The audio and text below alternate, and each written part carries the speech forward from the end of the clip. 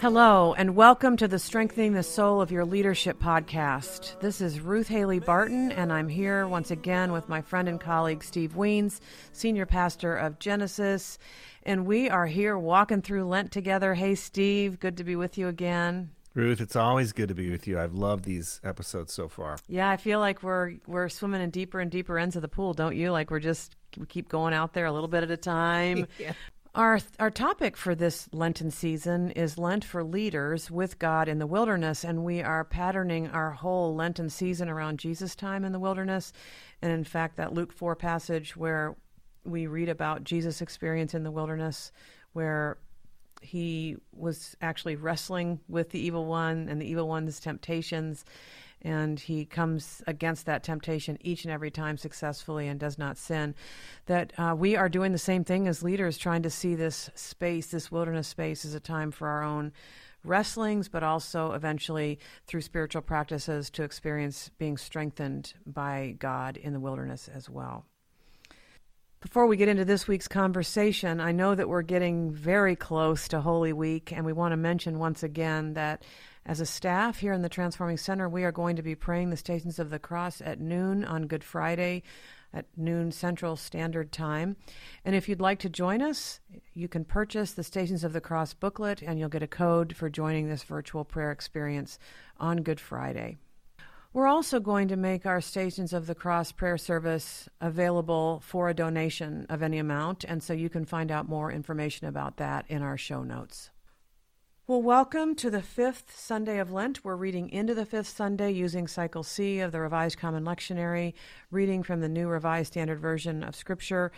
And Steve, let's start out today by having you read Isaiah 43, verses 16 through 21. This is our Old Testament reading for the fifth Sunday of Lent. My pleasure, Ruth. This is from Isaiah chapter 43, verses 16 through 21. Thus says the Lord, who makes a way in the sea, a path in the mighty waters, who brings out chariot and horse, army and warrior. They lie down, they cannot rise, they are extinguished, quenched like a wick. Do not remember the former things, or consider the things of old. I am about to do a new thing. Now it springs forth. Do you not perceive it? I will make a way in the wilderness and rivers in the desert. The wild animals will honor me, the jackals and the ostriches, for I give water in the wilderness, rivers in the desert, to give drink to my chosen people, the people whom I formed for myself, so that they might declare my praise. This is the word of the Lord. Thanks be to God. Steve, as you were reading, I had this feeling that we're turning a corner in Lent. What do you think? Are we turning a corner? Tell me we're turning a corner.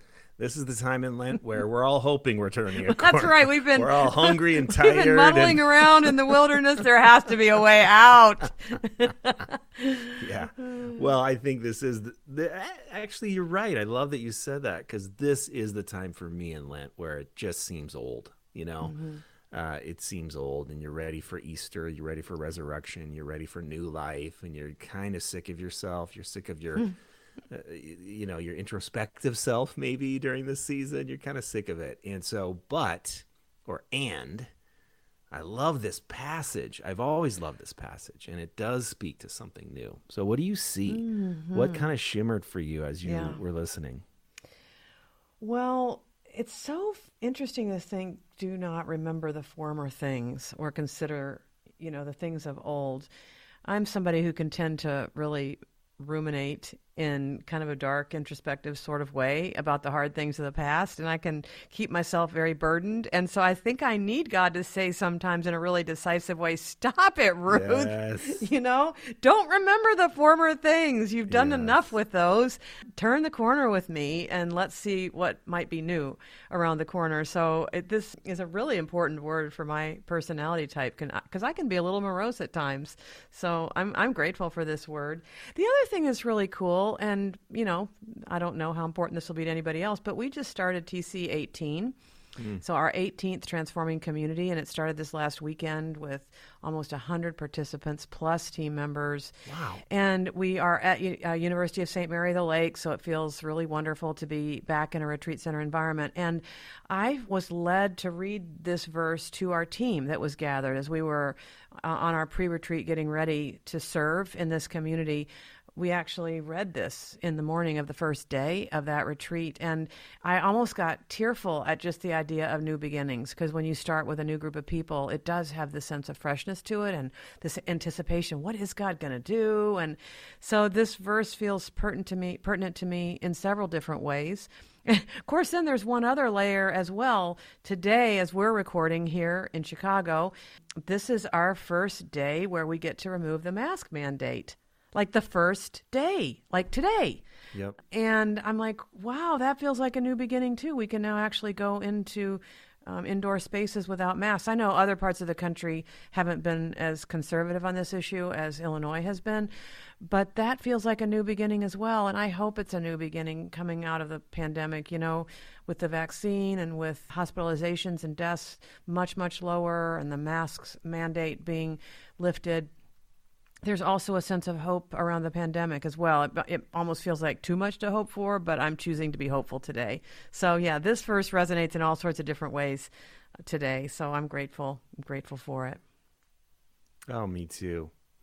Me too. Part of what shimmered for me is this call back to the Red Sea, the crossing of the Red Sea, the escape from bondage, from slavery. And I never loved the picture of the chariots and the horses and the soldiers dying. I mean, that's kind of a weird thing for me. So I tend to look at that metaphorically rather than literally. So my metaphor is, for a new beginning to happen, something generally needs to die. I mean, that's the Paschal mystery, right? And so one of the things that's instructive, I think, when you think about new beginnings is, in order for us to enter into a true new beginning, something probably needs to end. Mm-hmm. So as a leader, I think that's an instructive thing. Sometimes we think we have to prop up old things all the time. We have to keep things going all the time. We have to, resuscitate things that look like they're dead. And sometimes we do, but sometimes we need to let them die. And so that's a conversation I think that would be fruitful to have in this episode. Yeah. Maybe out with the old and in with the new, right? This passage is giving us a picture of what it might look like to let go and then receive, which is a basic rhythm of the spiritual life, to let go and then receive what God has. This is also a formation verse, which is, I always love seeing this in verse 21, to give drink to my chosen people, the people whom I formed for myself. So you got formation going on there. And what are we formed for? We are formed to declare God's praise. So hopefully, part of the way out of Lent is that we're going to pick our eyes up and, like you said, rather than being just so completely about our own introspections, we're also picking up our eyes and praising the God who is leading us into this new way. So Isaiah 43 has some really beautiful themes in it. But there are some things to happen before that, right? Before the whole new way is opened up for us. I mean, Philippians 3 this week is very powerful. That's the scriptures about kenosis and Jesus letting go of his place of privilege with God to empty himself and to be, to become our Savior, to be humbled, as we've talked about in an earlier episode. So we've got that going on still, this humbling of ourselves. And then the gospel reading is pretty powerful for this week also.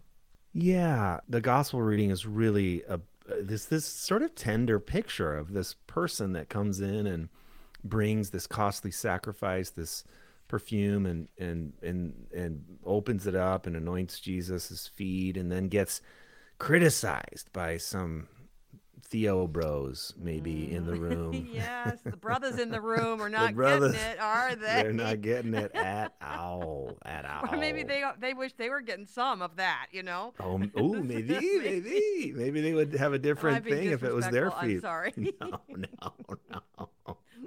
But I think it's this joyful, exuberant expression of adoration and gratitude that doesn't even take into consideration. It's almost like, yeah, this is costly and I know it, and I know the costliness of this, but I just can't not do this. I mean, that's sort of how I see that. Because the new life I've found, because of the old having died and the new having come, I am going to do something extravagant and beautiful and as a sign of my gratitude. That's how I see that. And I even love it. Of course, those extravagant rituals are never accepted by the status quo, because it seems ridiculous. Like, who would do that? Yeah. Well, maybe someone that really got a taste of grace. Yeah.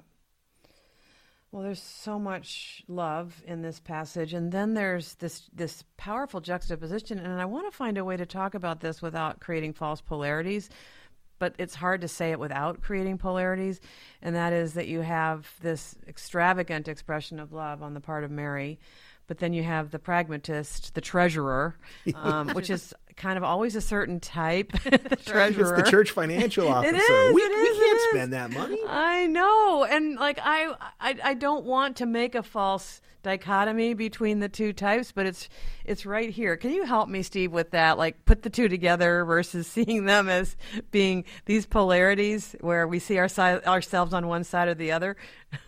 Well, I agree. Like, we're just so naturally conditioned. Our brain is to pick the binary out, the good versus the bad, the right versus the wrong. But I think whenever I get into these, I try to say, okay, both of them are me.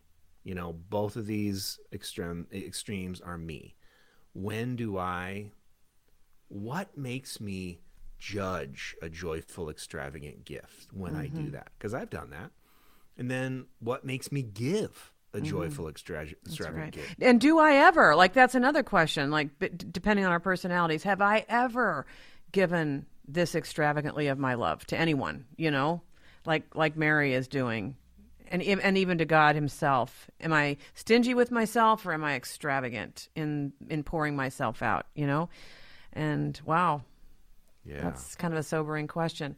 Well, the other thing that's just complicated, really, I mean, this is a very layered passage, was that not only was Judas Iscariot, the disciple, being kind of pragmatic in a way that minimized the gift of what Mary was doing, but the scriptures are really clear in pointing out that he was a thief. And so he wanted to keep as much for the common purse as he could because he was stealing from the purse. I mean, wow. Like, can we have any more levels and layers in this passage? We got it all going on right here. Yeah. And I think that all belongs to, it's like there's even in the circle of Jesus' friends and followers, we have all the mixed motives and all the deceit. And to say I like that is not quite true. I don't like that, but I enjoy the humanity of that, because that's how reality is, like we don't get to, there is no ideal team where everyone's equally committed and everyone's equally humble and everyone's equally honest. There just are mixed motives. And within us as well, Yes. I wonder if that's part of the point of this passage, is that we are all made up of mixed motives, like you said, that we all have all of this.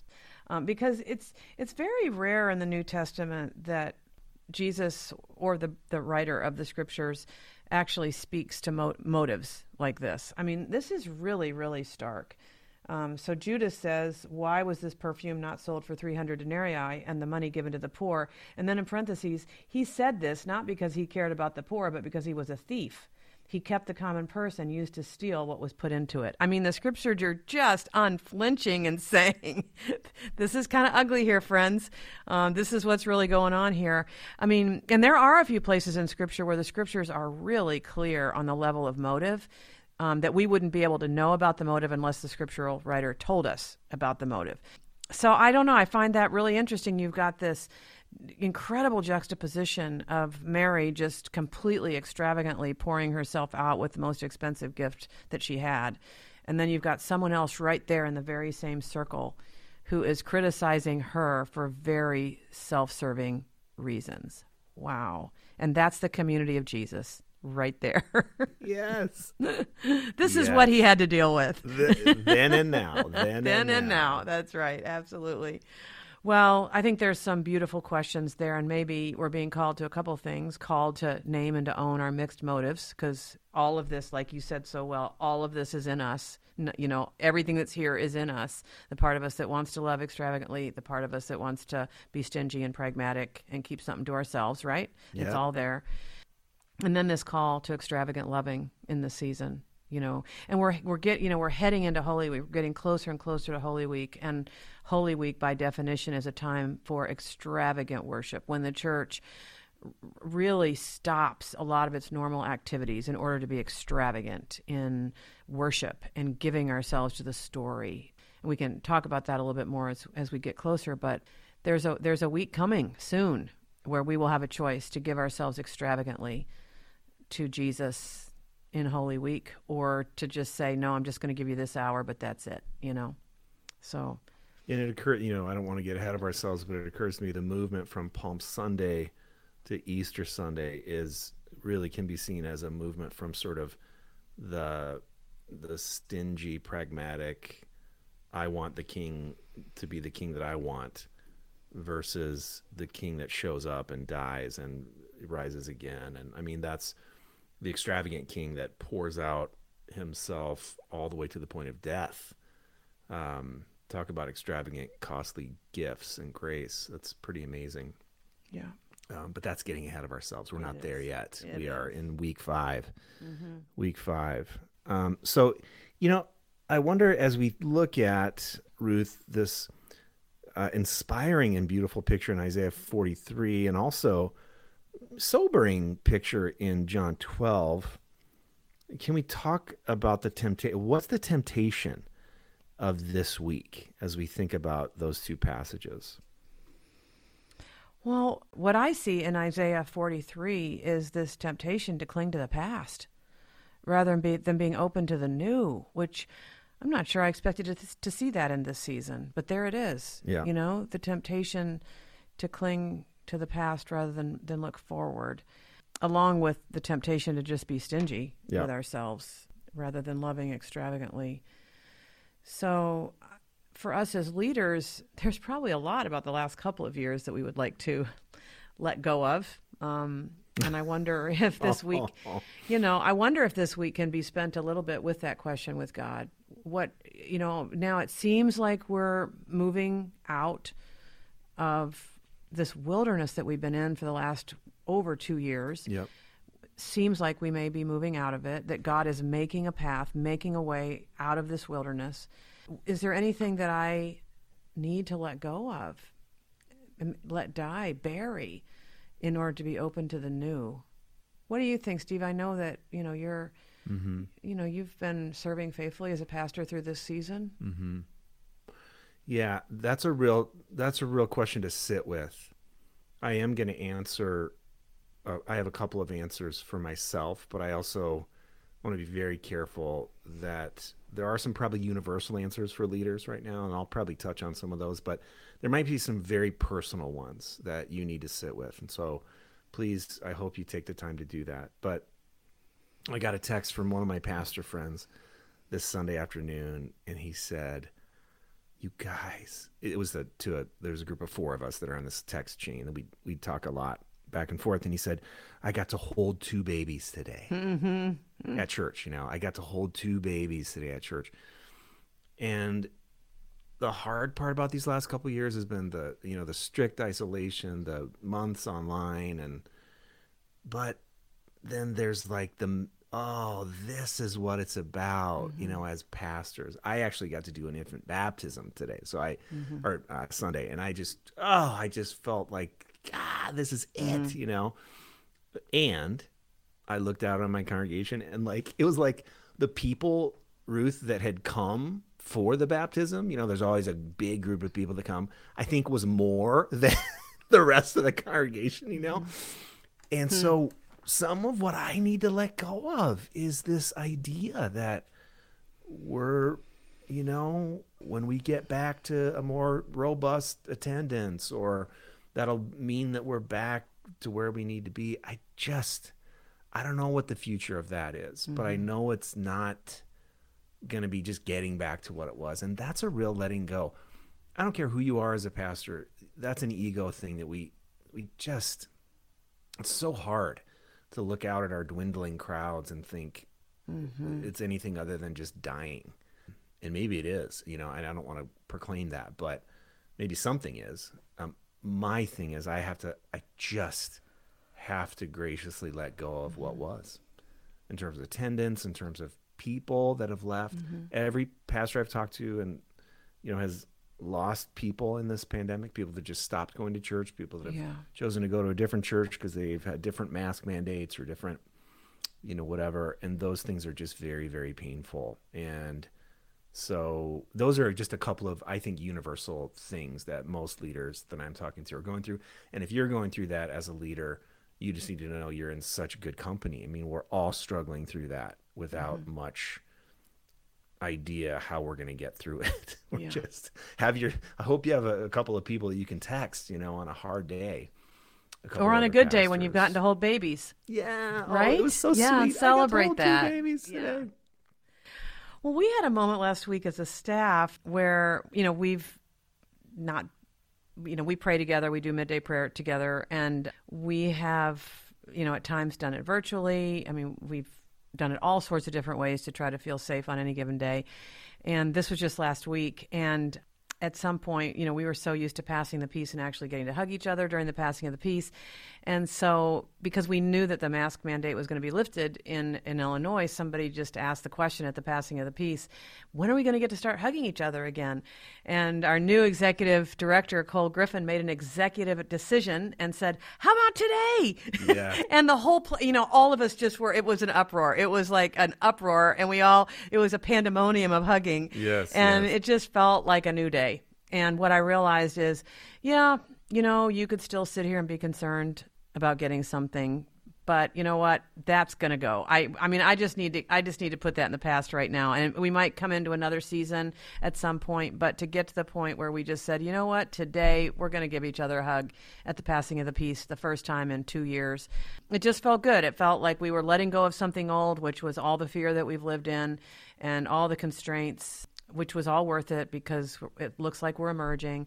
But then we're going to take hold of what's new. And what happens in the process is that things that used to just feel so routine are now actually extremely precious, like holding babies and baptisms and that actually involve being with somebody and, hugging during the passing of the peace, that things that used to just feel so routine and normal may now forever for us feel fresh and new and even like a privilege to get to be with each other in these more open ways. So I don't know, that's my story.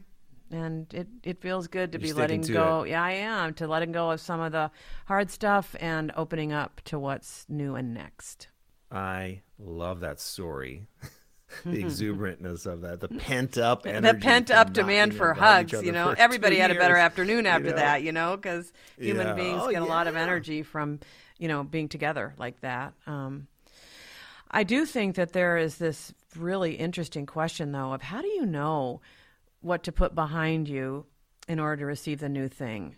Like, I wonder about that sometimes. And I don't know how we knew it. We just knew it. But I wonder if there's some other markers for knowing what we need to put behind us in order to receive the new. And actually, how do we put them behind? How do we kind of mark it and move on into whatever the new thing is? And I just love the word perceive. The word perceive is not used very often in Scripture. This may be the only time, certainly in the Old Testament. I'm about to do a new thing. Do you not perceive it? How do we perceive the new thing that God is doing and lean into it? How does that work, practically speaking? What a question. Our church has a value called attentiveness. It's one of our 7 core values. And really what we mean by that is we will remain awake and alert to the possibility that God is always at work, always doing something new, and usually in small ways. And so I think it does start with a kind of posture, even in the darkest of times. Can I put my antenna up and be attentive to the work, the good work that's happening beneath the surface, just below the surface, within each other. And, that starts with a posture of being willing to see beyond the constraints, beyond the masks, to what is about to emerge.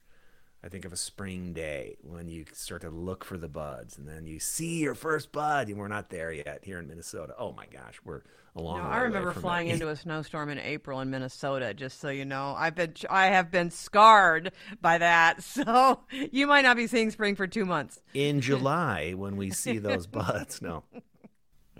But I think part of it is that, I know, how do you cultivate attentiveness? But I think that just staying awake, a posture of wakefulness is helpful. You have a little phrase that I can dance with for a little bit, but I want to know what you have to say about it. But it's divine forgetfulness.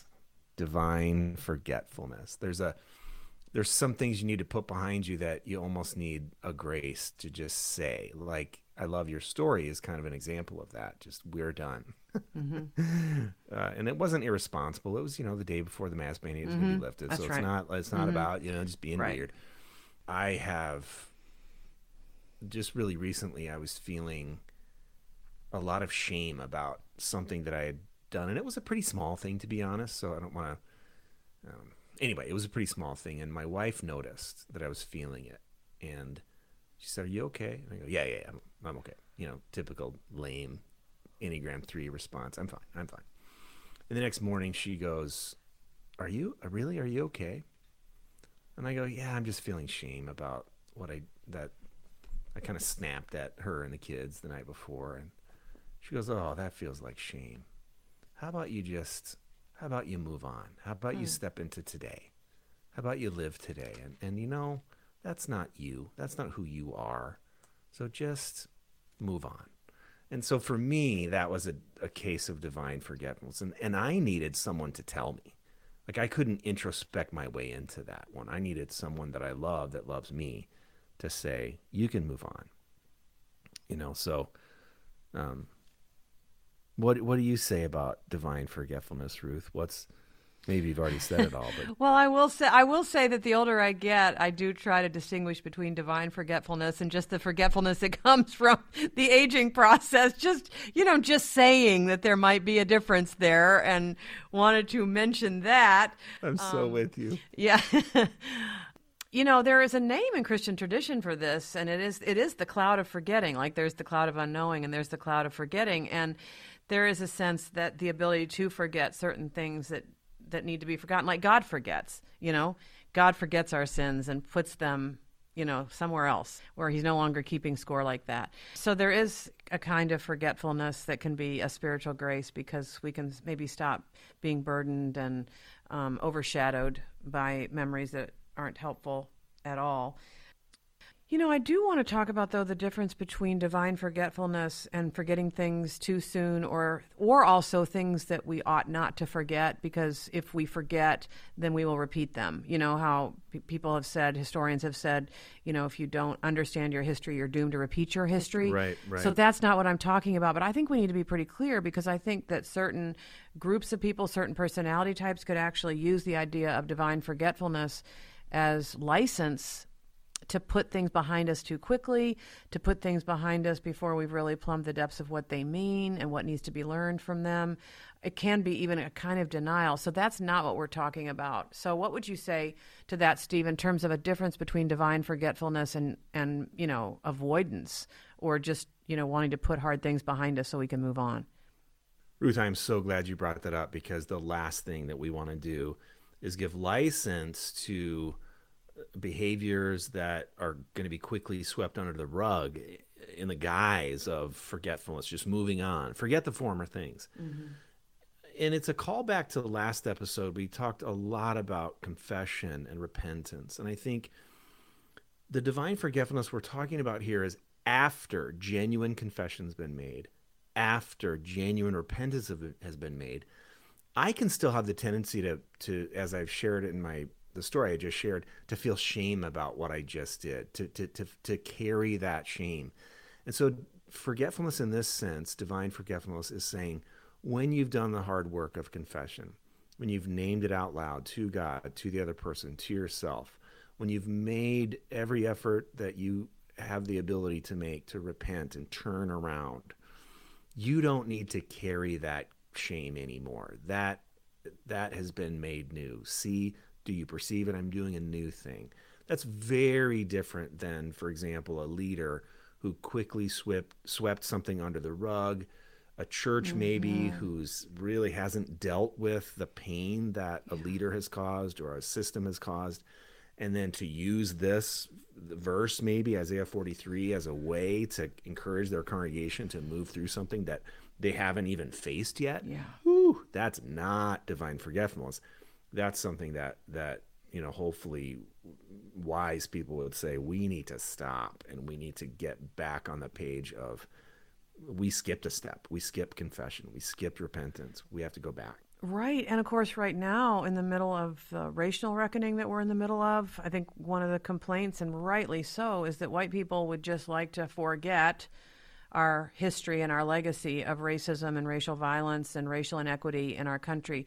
And there's this desire to just get on with it and to not have to really face the pain, and the specific pains and the particular losses that the Black community or the Native American community have experienced here in our country. We don't want to deal with it, so we could use this in a really manipulative way and say, why can't we forget the former things, and just get on with the new thing that God's doing. God is doing a new thing, but there's an appropriate path through versus avoidance. So we need to be really careful to say that divine forgetfulness is not the same thing as avoiding hard truth. Another thing, this is very interesting in our epistle reading, Philippians 3, 4 through 14. This is where Paul is talking about putting some things behind him and pressing on towards the goal. And he's actually talking about forgetting his former accomplishments. Yeah. Yeah, he's, saying, I'm going to put those behind me, even though I have so many. And of course, he lists them, and I don't know quite what to think about that. He wants to make sure we know them before he releases them, into our forgetfulness. But he says, whatever gains I had, these I've come to regard as loss in favor of the surpassing value of knowing Jesus Christ, my Lord.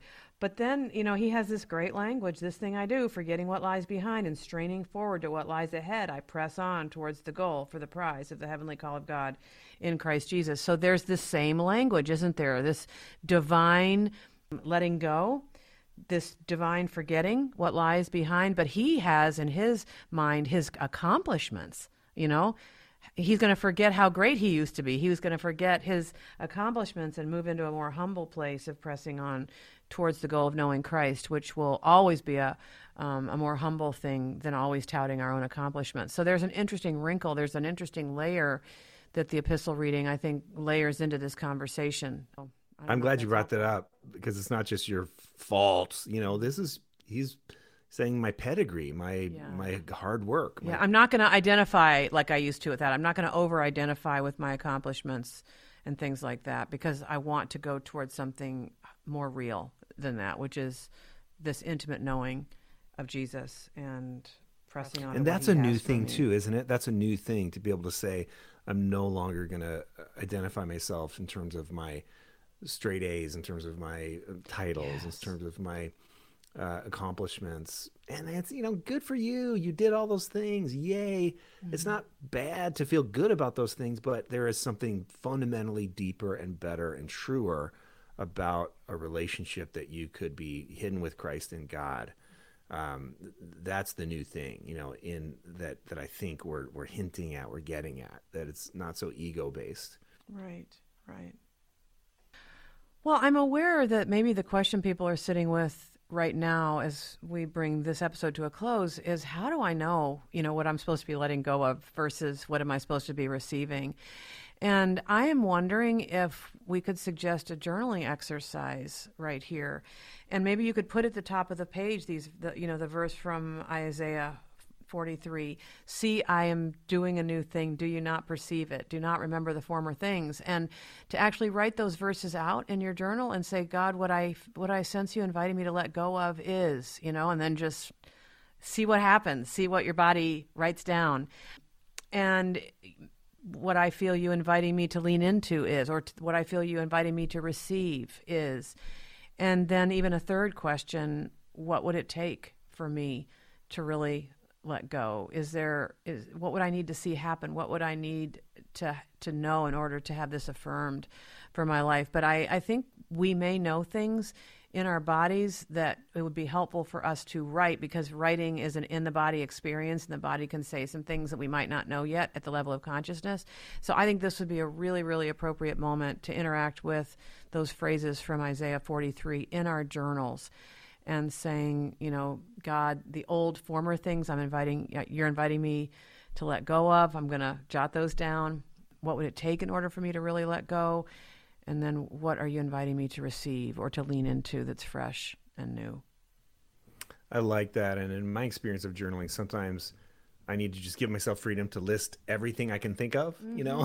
and then say, oh, okay, well, then you start crying. Well, that's not really, oh, that's really it, So rather than trying to get the answer of what one thing I need to let go of first, you just list everything and then trust that God will meet you in that. And then I think, in addition to that, Ruth, I would add, there is also, just like I shared in my story about when my wife helped me to say, you can let that go. Yeah. Sometimes, not all the time, but sometimes you need to take what you've experienced in your journal and bring it to someone else and say, this is what I think I need to let go of. How does that land on you? Mm-hmm. You know me. You've experienced me. You've walked with me. Do you think I'm on the right track? And then listen and be open to some feedback, and be open to getting the freedom to, actually name that. Yep, that does sound like something you need to let go of. And I think sometimes we just can't do this kind of thing alone. We can't see what we can't see, and we don't know what we don't know. We just need someone else to help us. And sometimes a spiritual director or even a therapist could have an idea about a ritual that we could bring to a letting go, whether it's a very intimate and private letting go, or whether it's something that we do communally if the community is letting go of some things in order to move forward, to honor those things for the value that they had when they were working and when they were the right thing, but then to have some ritual of letting go in order to receive. And it's always letting go in order to receive, Yeah. And there might be a little bit of time where we've let go and there's an emptiness because we've let go. But we have to get empty. We have to open our hands in order to receive what the next thing is going to be. We're not going to receive it while we're still holding on to everything we've always held on to, right? Does that make sense? We can't just keep clinging to things and expect to be given the new thing. At some point, we have to let it go in faith and believe that God says, see, I am doing a new thing, and believe that he really is, Yeah. Oh, so I have a prayer poem from our dear Ted Loder, and this is one I don't think I've ever offered in any setting I've been in, but it is really striking me for the conclusion of this episode. And it's called Help Me to Believe in Beginnings. Isn't that great? Help me to believe in beginnings. So let's take a moment to open our hearts and our hands and receive this prayer, and see if even in the reading of this prayer, God might even reveal a sense of what we're being invited to let go of in order to receive what he's giving. Help me to believe in beginnings. God of history and of my heart, so much has happened to me during these whirlwind days. I've known death and birth. I've been brave and scared. I've hurt and I've helped. I've been honest and I've lied. I've destroyed and I've created. I've been with people and I've been lonely. I've been loyal and I've been betrayed. I have decided and I've waffled. I've laughed and I've cried. You know my frail heart and my frayed history. And now another day begins.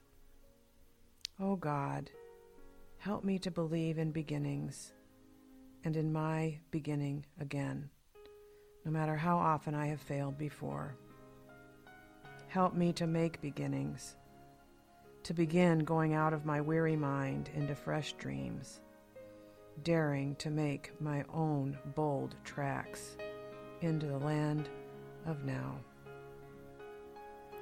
Help me to believe in beginnings, to make a beginning, to be a beginning, so that I may not just grow old, but grow new. Each day of this wild, amazing life you call me to live with the passion of Jesus Christ. Amen.